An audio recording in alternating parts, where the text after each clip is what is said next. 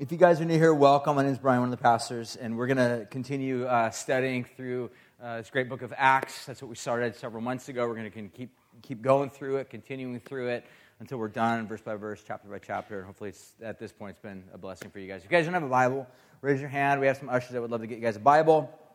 We're going to pick it up at chapter 4, verse 23 this morning.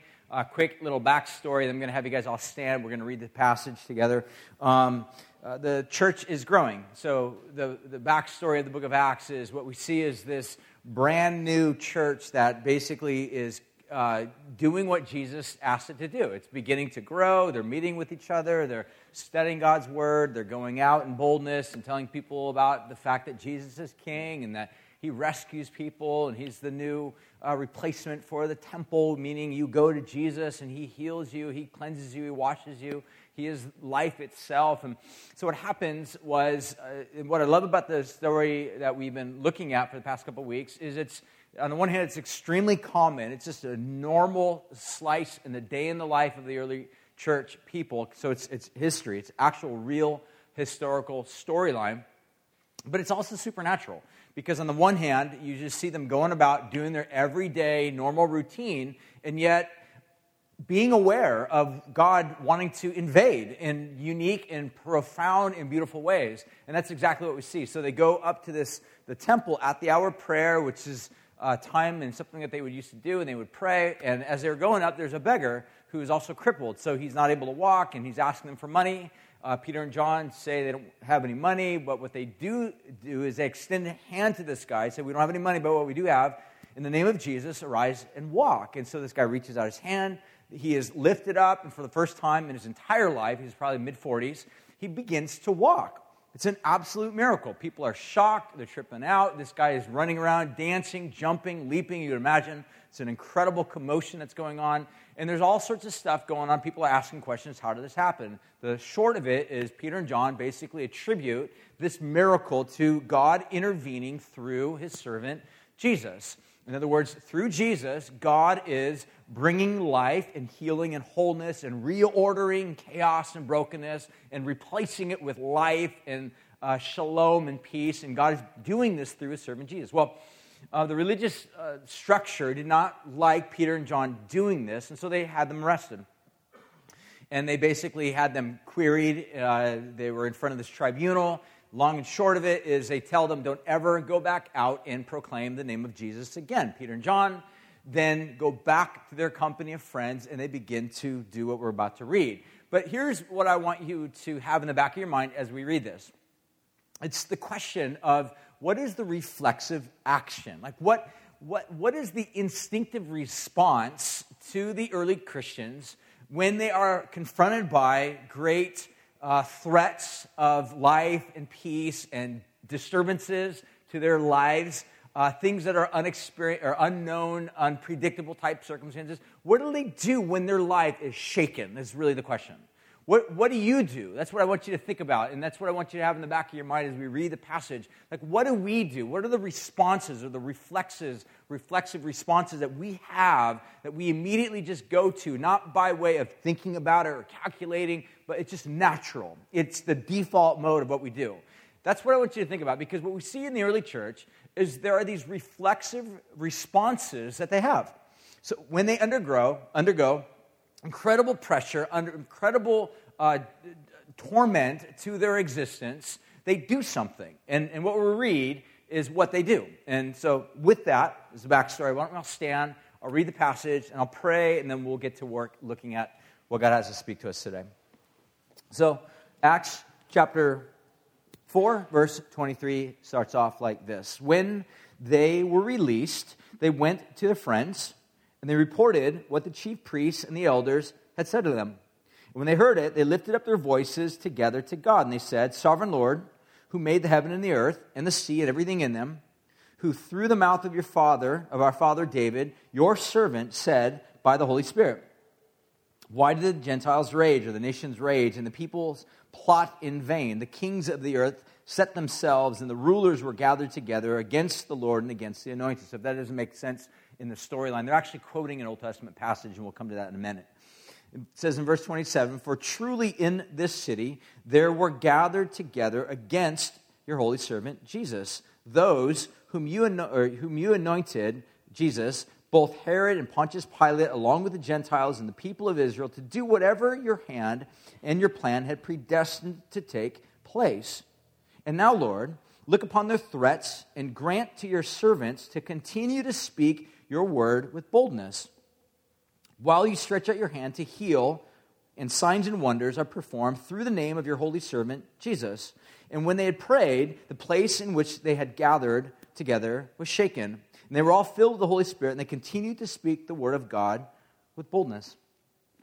Let's pray. God, we thank you for your word. We receive it as the word of God.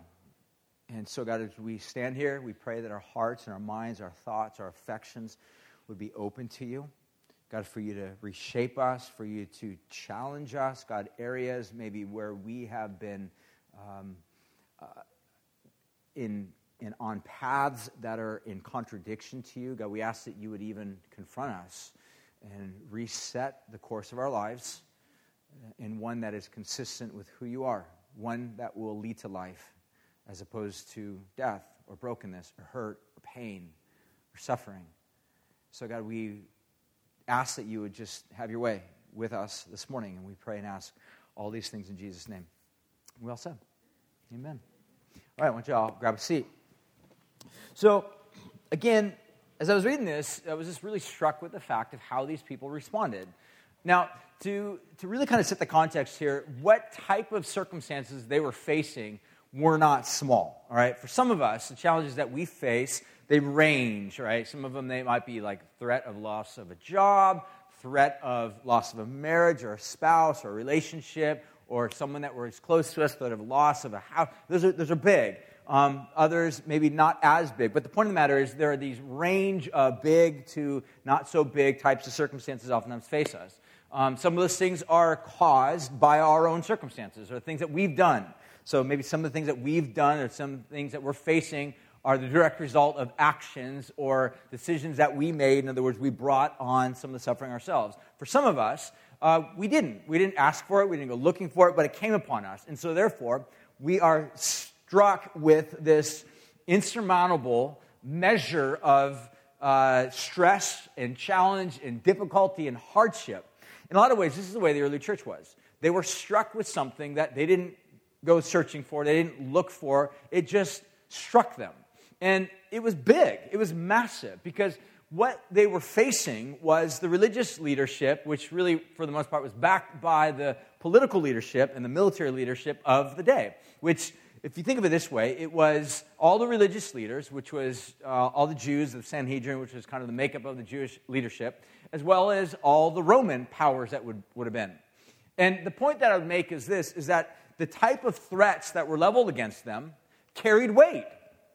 They weren't hollow. They weren't shallow. I mean, some of the things that we face, someone might threaten you and be like, you're going to lose your job or whatever. And that may be real, it may not be real. But for these guys, the threats that they were facing, they weren't hollow because we know that just 2 months prior, they basically issued the same threats to Jesus. And they carried out their actions, and which ultimately led to Jesus' brutal, terrorizing death. He was killed. He was crucified by the same group of people that are making threats to these guys now. So in other words, they are facing a very severe circumstance in which their earth has the potential of radically shaking them, in which they have the real possibility of finding themselves off balance, finding themselves in this place of losing equilibrium, finding themselves completely disoriented.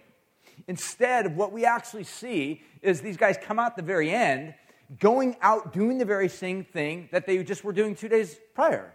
Which, again, you read this, and it's kind of a shocking story. I mean, for the most part, we love movies or stories or narratives that describe people that go through insurmountable types of challenges and then come out on the other end.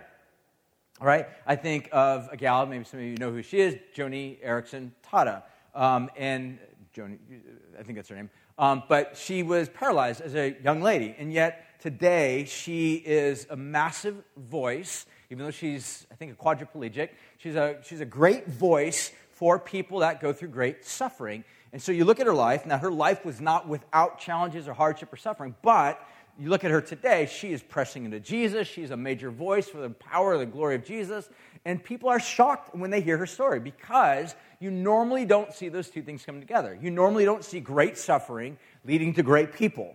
You see great suffering oftentimes leading to great brokenness, great anger, great cynicism, great wrath, great questioning, great skepticism, great doubt. But not so with her. So people look at her and they're amazed. They're shocked. I hate this word, but they're inspired. But the word inspired is kind of a cool word, even though it's been overused and misused by Christian circles for a very, very long time. But the word inspired just basically means inspirited, new life, something being breathed into you from outside. It's the idea that God is using this narrative, this story, to breathe life into lifelessness. So the point is that we read a story like this and we're amazed by the fact that here's a group of people that are threatened by the superpowers, the military might, and it's very severe. And yet they come out on the other end really strong. So the question that I was wrestling with a lot as I was reading this and studying this was, how in the world did they do this? How is it possible for them to do it? And trying to understand how they did it, it also gives us, at least to some degree, a little bit of a template as to how we can do it. To realize, if we and as we face great trials and hardships and difficulties and suffering, is it possible for us to come out on the other end as well, the way these guys did? So, in other words, what I want to look at today is not so much just the template, but also to understand a little bit about what fueled them, what empowered them, what enabled them to stand in the midst of shaking circumstances unshaken. Because that's what we see with these guys. So, with that, we'll just take a look at three specific things. There's probably a few more, but we'll look at three specific things. And I'll just give them to you real quick, and we'll look at each one of them as we go through. One, we'll see that each one of these guys, they turn toward one another.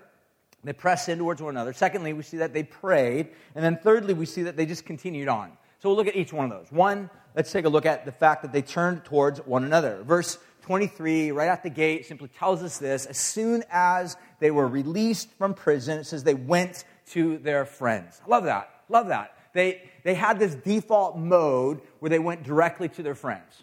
So when you think of it, the friends that they had gone to, in fact, the actual Greek language that's used there doesn't necessarily use the word friends. It just says they went to their own. It could imply friendship, but I like the idea of not so much thinking about them as friends, as buddies, as a community of similars. But when I think about them as their own, this is a community of difference. In other words, different people, a community of people that are unlike each other. And that is what this community was. I'm not going to spend a lot of time on this point because I can spend an entire sermon on it, but I'm not going to. But the point is that this is a community of people that is broad and wide and diverse and very unique. Because what we see is that these people are pressing into each other and not doing what typically audiences that are radically diverse do. Because audiences that are radically diverse in this world, in the social order of the way things are in the world in which we live in, is what you typically have happening or taking place is you have this coagulation. People unite towards other people of similar desires, similar tastes, similar groupings, similar ages. So what you have is this, maybe if you have a large community of people, what you have is a large community of people where all the young people sit over here, all the old people sit over here, they avoid the young people, all the married people that have kids hang out over here, and they avoid the people that don't have kids. All the people that don't have kids try to stay away from the people that have kids because kids are noisy and annoying.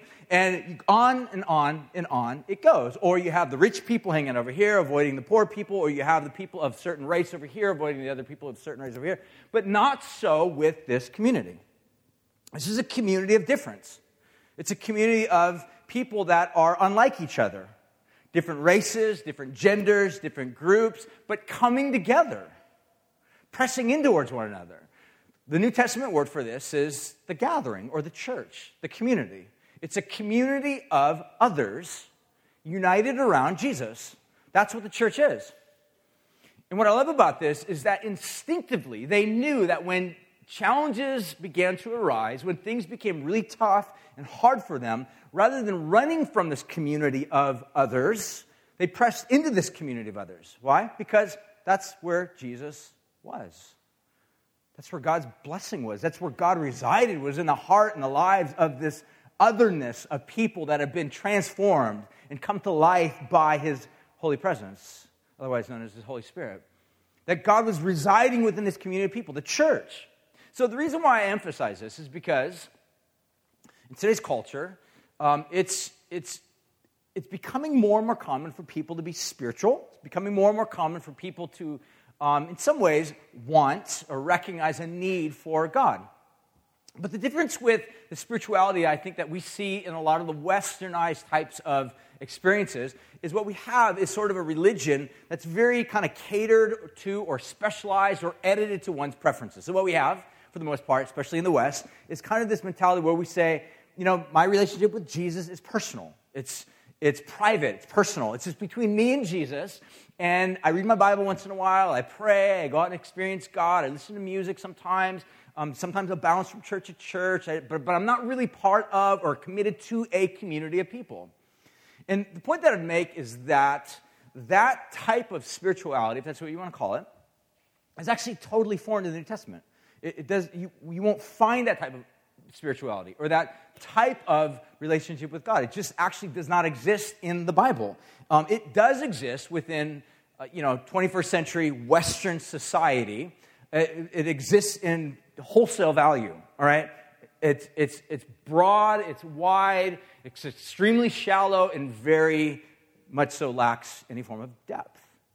So the problem is that anything that lacks depth is that when real struggles and challenges come, those roots, how shallow they are, because they haven't gone down deep, get ripped out. And as the wind rises, as difficulties rise, you will be ripped out. You will no longer be stable. You will be unstable. You will lose any form of equilibrium. So what we see with the early church is that they're the exact opposite. They're strengthened. They're built up. They're encouraging one another because they recognize the fact that Jesus has brought them together. They are a community of people unlike each other, different races, different creeds. Now, the fact is that this is radically different than the social order of the bigger, wider, broader community of first century. Because in a lot of ways, the culture of first century, in a lot of ways, mirrored ours in a lot of ways, where you have people that unite around certain causes or groups or social economic levels or races and whatnot. And it's the same thing in the first century. What Jesus does is he comes in, he completely upsets or overthrows that entire social order and says, no. In my kingdom, the last will be first, the first will be last, the weak will be strengthened, the strengthened who's pompous and arrogant will become weakened. There will be a sense where all are one and equally welcomed. It's amazing, and this is what we see the early church doing, is that the moment tragedy struck, they pressed in to one another. It was their default mode. The reality is that all of us, we have some form of a default where we turn, where we run, where we gather, where we turn towards. The question that you gotta really kind of think about is, what is the default mode for you? A lot of it, it's different for us. For them, they pressed into each other. It'd be kind of equivalent to saying, I'm out of prison, I'm going to go straight to my community group. I'm going to go straight to church or go straight to my group of people that love Jesus, and we're going to pray together, we're going to seek God together. For others, it's like you go straight to and then fill in the blank. What is that default mode in which you turn to? What's the regular routine that you turn to? Again, it could be substances, it could be drugs, it could be entertainment, it could be downloading porn, it could be, we can give this massive laundry list of default modes that we go to. But the real question you have to always ask is, how real sustaining is it? Is it life-giving, long-term, maybe short-term? It's extremely life-giving because downloading porn is extremely life-giving in the immediate. But in the long term, it does nothing but turn people into cynical people that become hardened and broken and ruined and have a tendency to bring that broken and ruin upon other people. But the gospel offers an alternative that says, come to me. You're broken, you're weak, you're weary, you're hurting, and I will give you life. And that life will be found amongst this community of like-minded, though radically different people that have been transformed by grace, otherwise known as the church. spent a lot of time, like I said, on this, but I'm going to resist that temptation because for some of you, that may pose the problem because for some of you, hurt has come from the church. But I don't have time to go into that, so sorry. The fact is, though, is that we see the early church run into its own. Second thing that we see is that they prayed. They lifted up their voices. In verse 24, it says, together to God. They lifted up their voices together to God, and they begin to pray.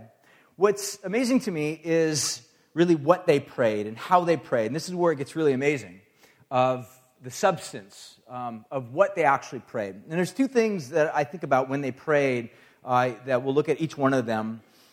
They prayed for two specific big pillars, if you want to think of it that way, were sustaining everything about their life. On the one hand, they prayed that the power of God would be displayed. They prayed that the power of God would be put on display or become tangible or seen or revealed. And we see that in two different ways. The first of which, take a look at the way that they address God. It becomes really clear here in the way that they speak to God.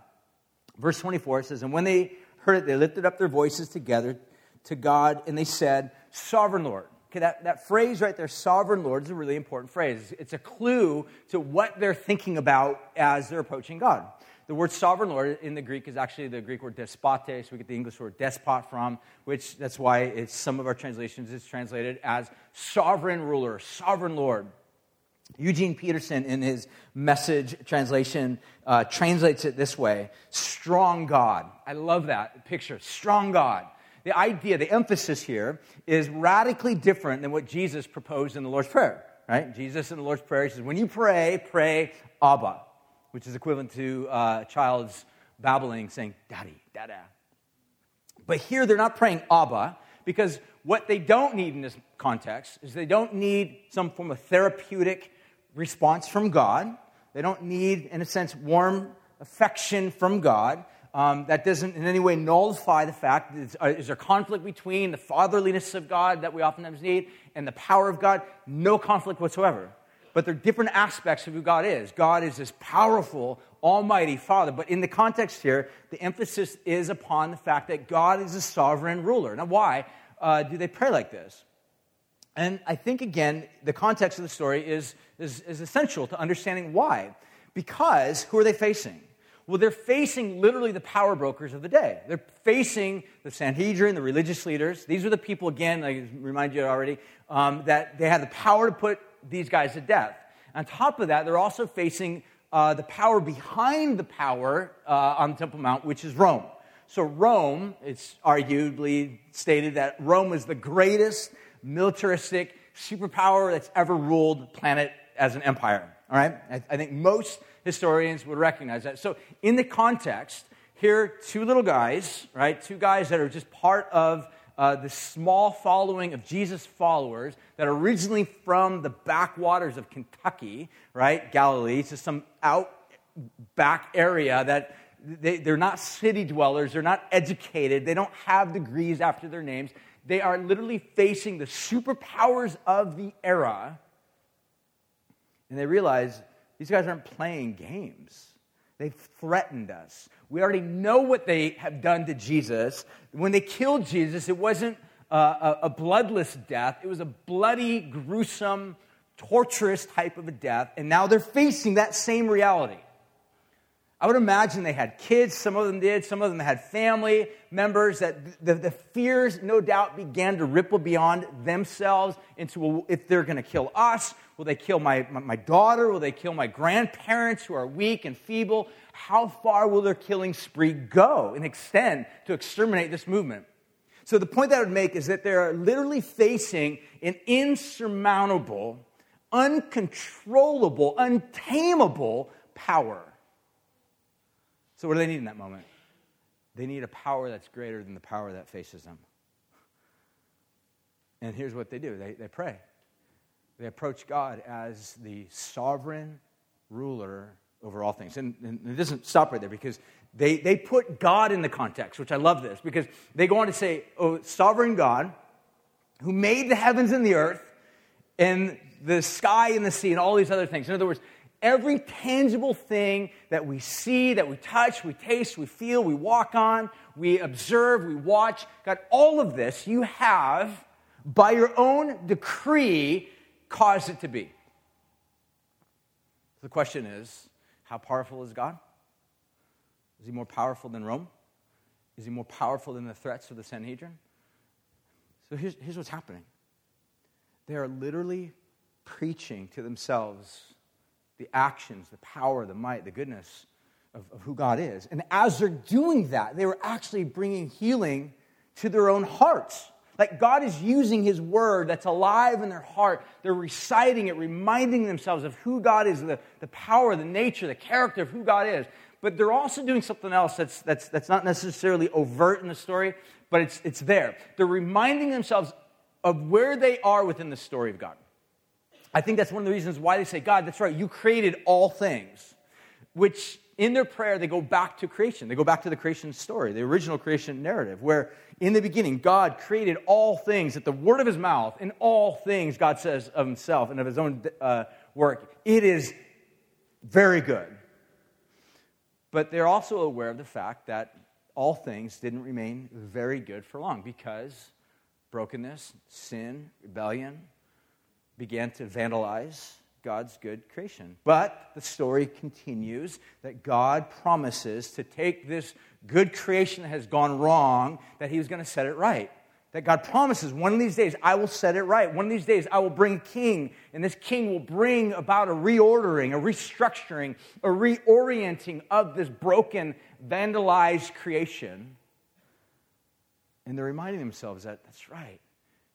God's doing something. God's powerful. And not only that, God has invited us to be part of this creation story, this new creation story. And here we're at in the middle of this story that began with God saying, let there be.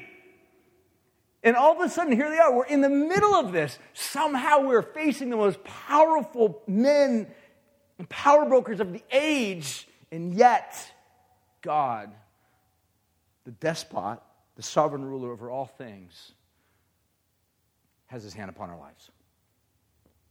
They're reminding themselves. And while they're doing this, they are bringing about this sense of transformation to their own heart. So in their mind, this goes on even further where it gets really amazing because in the rest of the prayer, it goes on, it describes this. Verse 28 says, God, do whatever your hand and your plan had predestined to take place. And now, Lord, look upon their threats and grant to your servants to continue to speak your word with all boldness. So, it's amazing. They're praying, God, we need boldness. Give us boldness. And here's a verse that blows my mind. Verse 30 says, and while you stretch out your hand to heal. That phrase, stretch out your hand, is actually an Old Testament idiom where it speaks of the hand of God. You know, there are psalms that describe God upholds all things with his righteous right hand, or the right hand of a king is his right hand of power. Oftentimes it would be the hand in which the king would hold a sword in. It would be the hand in which the king would execute justice with that hand. But here's what's amazing. So the idiom or the metaphor of a right hand or hand being stretched out is this picture, this idiom of power. God, it's the idea of saying, God, will you stand up against these superpowers on our behalf? But here's where it gets absolutely mind-blowing, because if you or I were to be faced with these insurmountable powers that seem threatening to us and they seem to shake us to the core, we would pray, I think, at least I would, pray, God smash their teeth in their mouth, God cause them to trip up on their own plans, God cause a nuclear bomb to fall on their own heads, God let them carpet bomb themselves, God let them do something that will completely obliterate them. Use your power, God, for my good and their own destruction, right? That's not their prayer. This is shocking, because it goes on to say, while you stretch out your hand to heal with signs and wonders. They're saying, God, your power is a power that's not used to manipulate other powers. It's not used to bring crushing or vengeance or violence or vindication or destruction or shame or guilt, but it's a hand that brings healing. I want you to think about that for a moment, because this should rattle us to the core, because for some of us, we think of God as stretching out his hand to keep you at arm's length. God's stretching out his hand to do this. Get away from me. Marginalize you. Shove you off into the wilderness. God saying, stay away from me. God saying, I don't want you. God saying with his hand indicating his dislike of you. But their prayer is God, stretch out your hand, your power, your might, O sovereign despot of all creation, to heal. What that means, really clearly, is that God's plan is not to smite, not to crush, not to oppress, not to alienate, not to marginalize, not to crush, destroy, oppress you. It's actually to heal you. It's actually to take the vandalization, the brokenness, the rebellion that has maybe either been brought upon you by way of other secondary, third forms of circumstances in your life, or been brought upon you by way of your own sinful actions. But nonetheless, they're reminding themselves of the fact that we have a God that is actually mighty to heal. And they're praying, God, as we face the superpower of the day that threatens to crush us, God, through us, by your power, extend your hand to heal. The Jesus movement is a healing movement. I realize Christianity has not always had that stigma. All right? Sometimes when Christianity has been at its best, and I should say probably Christendom has been at its best, Christians have established hospitals and have gone into places where bubonic plague was ravaging and crushing and destroying people, and Christians were going in there saying, we will help you, and others are like, you're stupid, how would you do this? You're going to get the plague. They're like, it's okay, if we die, it's okay, we're going to help other people. That's when Christianity has shined its best. Other times, Christianity has not always been at its best, meaning it has been a corrupting and an oppressive movement. But at its core, at its authentic roots, Christianity is about a God that brings healing. And this is what they're praying. It's about a God that uses power not to oppress, not to crush, not to destroy his creation that has gone astray. But it's to bring about correction, healing, restoration. Do you realize how amazing this is? That we have this God. And this is how these guys are reminding themselves who God is, what God is up to. In other words, they're putting themselves back into the very story of God. Oh yeah, God, that's where we're at. We're part of this movement in which you adopted us. You have reset the direction, the pathway, the patterns of our lives. You've laid claim to us. It's the idea of like adoption. It's one of the reasons why the New Testament describes salvation in language like adoption. That's what adoption is. It's God basically using his power to redirect our futures. Right? So if you were a parent and you were to go adopt a child, say go to another country, say a third world country where there's nothing but poverty, and perhaps that child, the only hope that child has, perhaps really for the most part, the direction of that child's life might be to just continue to become part of that poverty-stricken system, become a part of the drug culture that's there, become a part of the gang lives that are populating, maybe even become part of a sex trafficking circle. But a parent that comes in and adopts that child is literally bringing that child out of that path of destruction and saying, no, your future will be my future. That's what Christianity is. It's God saying, no, the path that you have been on previously that's one towards brokenness, I'm lifting you out of that and bringing you into my story. This is exactly what these guys are praying. They're praying, God, that's right, you have lifted us out of the path of destruction. We are part of your system. We're part of your new society, that no matter what types of powers there may be, there is always the power of Yahweh that's greater than. The question is, what story do you find yourself in? That's the thing that you got to deal with.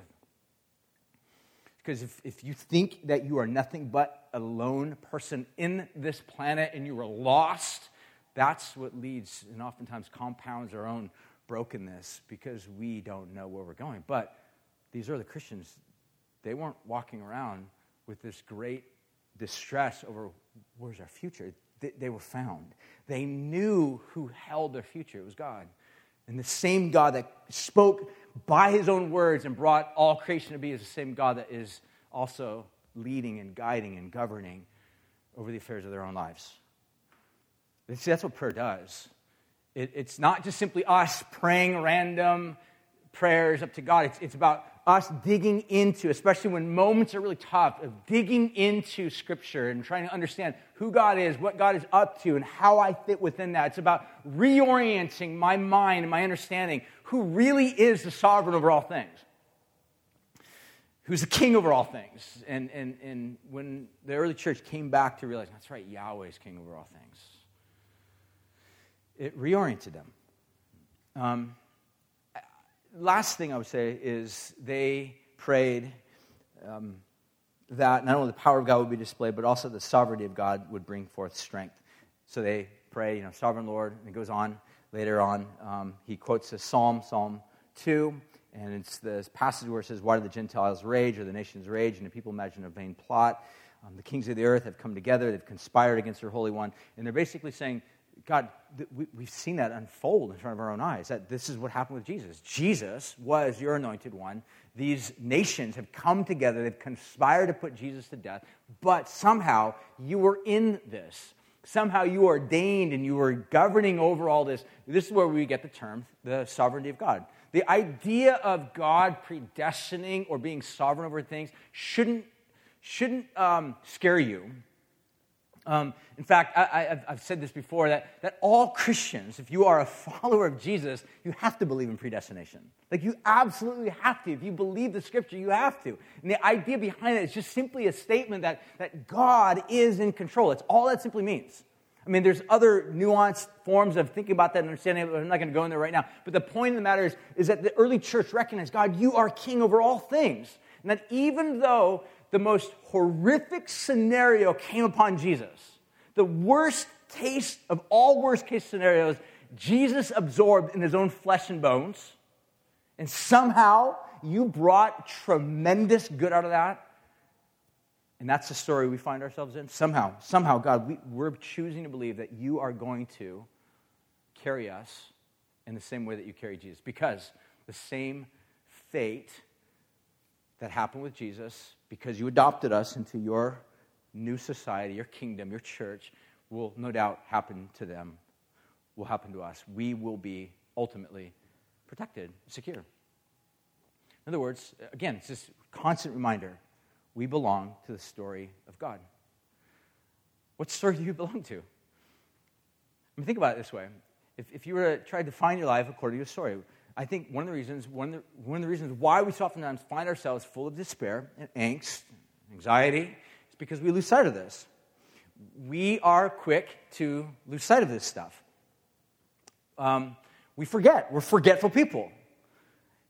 And the way that we come back and we reorient ourselves, we steep ourselves in Scripture, we think about these things, we pray through these things, and we do it within a community of people.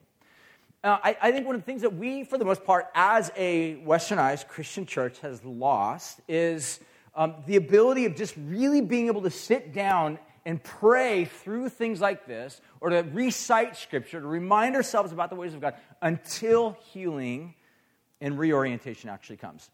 And I think part of that is because we're totally schizophrenic culture of people. We're easily distracted. I mean, again, how many times have you ever sat down and you start reading or praying or wanting to do something spiritual, whatever, and all of a sudden you spend the next 15 minutes or, God forbid, 2 hours watching cat videos on YouTube, and you're like, oh my gosh, what happened with my time? Like, that's right, I just wasted 2 hours of my time. And you pick up in the rest of your life, and it's still broken, it's still hurting, you're disoriented, you're still feeling like this comet that's like circling God knows what. You're just like absolutely out of control.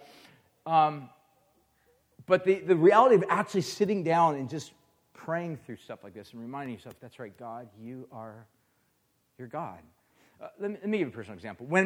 Most of you guys know, about a year and a half ago or so, something like that, I can't remember when the time frame it was. I always lose side of this type of stuff. But I had something that was going on with my throat. I needed to have surgery. The big question mark was, is it cancer? And there's a lot of uncertainties about that. I had no idea what was going on, so I had this throat surgery, and I couldn't talk for a bunch of weeks. So it was a couple months, which is tough. You know, when your job is talking, it's a little bit tough to like not be able to talk.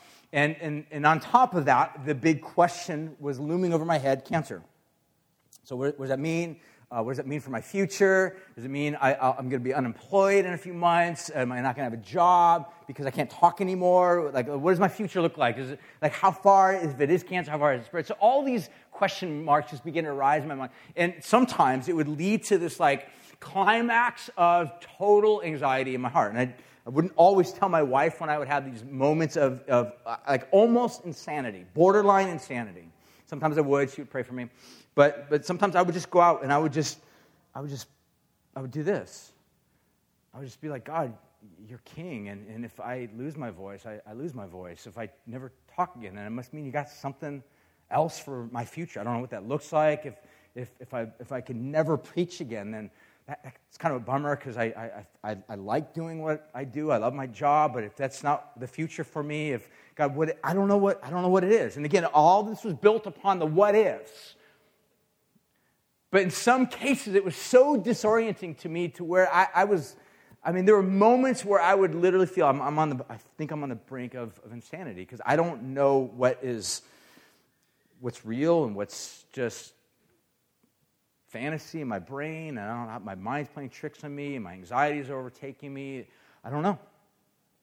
But I would go out on these long walks. I would just go rehearse Scripture. I would just pray. I would just remind myself that, God, you're King, you're Lord, and it wouldn't always necessarily bring my heart in this place where it's like, it's chipper. Like we don't see these people walk away from this prayer meeting and they're like, oh, we're all happy now. Like everything's chipper in our world again. It's like, that is not what happened. But it does say they walked out with a newfound boldness. Why? Because their lives were reoriented to see that God is God, and their lives, no matter how disoriented they may have felt, no matter how thrown off center or off balance they may have become, they were able to, by God's grace, reorient themselves on the truth that God is King over all things. And in closing, I want to finish with this. We see finally is that they go out and they just continued on. And again, this is amazing to me that in spite of these threatenings, in spite of the real factuality behind these threatenings, the real substance of these threats, these weren't just empty threats, they go back out and they keep doing what they're doing, which is shocking to me. How is that possible? And I think that phrase that says, and they just continued on, was actually precipitated by two statements. One, it says that the place where they were shook. So this mysterious shaking or earthquake begins to happen. And then secondly, we're told that they were filled with the Holy Spirit. So let's first think about what it means to be filled with the Holy Spirit. So again, we're already told in the book of Acts that they already had the Holy Spirit upon them.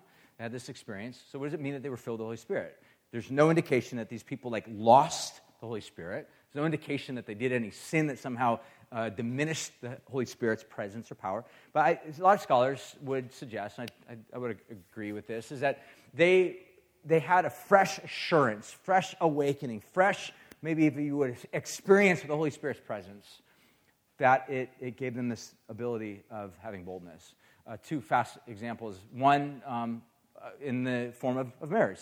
I'm going on 25 years of marriage. In March will be 25 years. I know, shocking, but it's amazing. I look back, I think, I can't believe 25 years ago I got married to my wife. And it's amazing. And the fact is that I'm not going to be any more married than I was last year.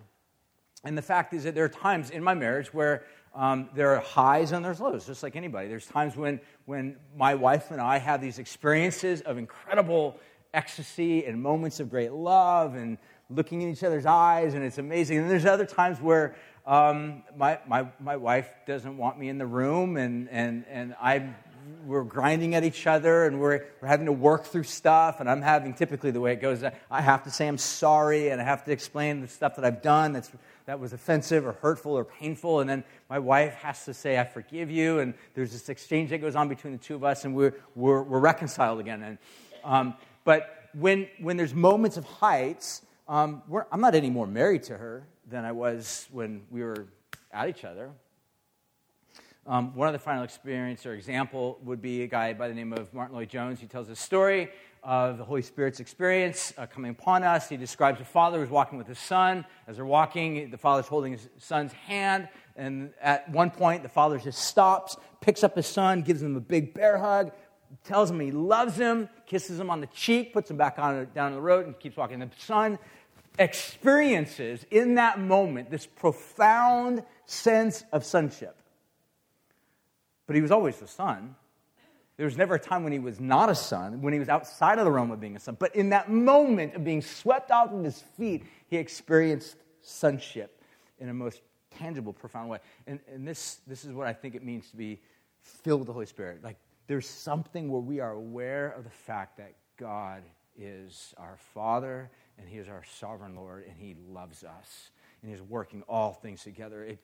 It's not just this cognitive response, it's this overwhelming, all-encompassing, holistic response. Body, soul, mind, spirit, however you want to describe it, is swept up in this awareness that God loves me. Final thing, and I finish with this, is there was this earthquake. There's two other times in the life of the story of the Bible in the New Testament of Jesus, especially where there's an earthquake that happens. And so what we see here in the story is that there's this earthquake that takes place, and immediately following this earthquake, they have this boldness to go out and to proclaim Jesus, even in spite of or against these superpowers that have threatened to kill them. How? How is it possible that they're able to do that? Somehow it's tied to this earthquake. That earthquake shakes them, and from that shaking, they somehow are changed. Jesus, when he comes into this world, in other words, the author, Yahweh, who's writing this whole story, enters into the very narrative he's scripting. On the cross, Jesus is literally carrying the consequences, the result of your sin, my sin. In other words, wherever this concept of cosmic vandalism, wherever it leads, it all led to Jesus. Jesus bears it upon himself, and it leaves him on the cross, broken, rejected, coming undone. His life literally is shaken all the way to the core, to the very point where we're told that there is this massive earthquake. And then he dies. Why? What's this a picture of? It's a picture of Jesus literally coming undone. It's a picture of God in the flesh being shaken to the very core. And then 3 days later, another earthquake happens. The stone that was in front of the tomb rolls away, and out comes Jesus. Right? This great triumph over tragedy. So here the church is in the midst of this prayer meeting, asking this powerful God to come down and use his power in a way to not crush his enemies, but to heal his enemies. They're shaken. John Chrysostom, an early church father, wrote this, and it's absolutely fantastic. He said this whole place was shaken, and that made them, the early church, all that more unshaken. Boom, drop the mic. That is amazing to think that somehow the church, in the midst of this time where they could have had every opportunity to be shaken within their life, they were unshaken because they were resting upon the fact of a God that was shaken for them, God that was broken, crushed for them. And that gave them the equilibrium, the poise to rise up out of the potential of being shaken and saying, God's with us. He's co-opted our story. Our story isn't a bunch of random dead-end stories. We have been brought into, we have been adopted by Yahweh, who is not just powerful, but he loves us. And is somehow working all things together for our good. And we know that because the greatest tragedy of all was Jesus. And somehow God scripted, I should say, out of this great tragedy of Jesus, the greatest triumph, the greatest victory story of all. And if God did that for Jesus, and if we find ourselves in Jesus, in the story of Jesus, then that means that the great tragedies that we may be facing right now, that may be threatening us, somehow God will script triumph and beauty and goodness out of that. Somehow, some way. We don't know how he's going to do that. We're not certain. But one thing that we can be certain of, it's not because he doesn't love us. And we know that because we see the story of Jesus. And that's what God invites us into. And that's where we're going to finish. And that's how we're going to respond. So why don't we all stand and let's respond to this God that invites us. He invites us to leave behind our stories of brokenness and hurt, things that maybe we're familiar with, the things that have actually contributed perhaps to our own brokenness or constantly bringing us into a place of destruction or ruin or guilt or shame or despair. And he invites us to come to him. And this is the type of God that we have. Arms wide open. He loves us, welcomes us, doesn't cast anyone aside, no matter how different we are from each other or different from him, because all of us, at the end of the day, are radically different from God. He's holy, we're unholy.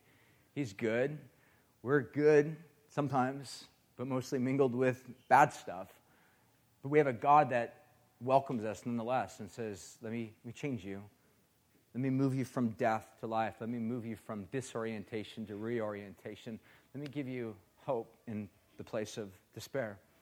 So, we'll respond. We'll have communion. We have some rugs in the front. If you just want to come before this sovereign God and just cast your cares before him.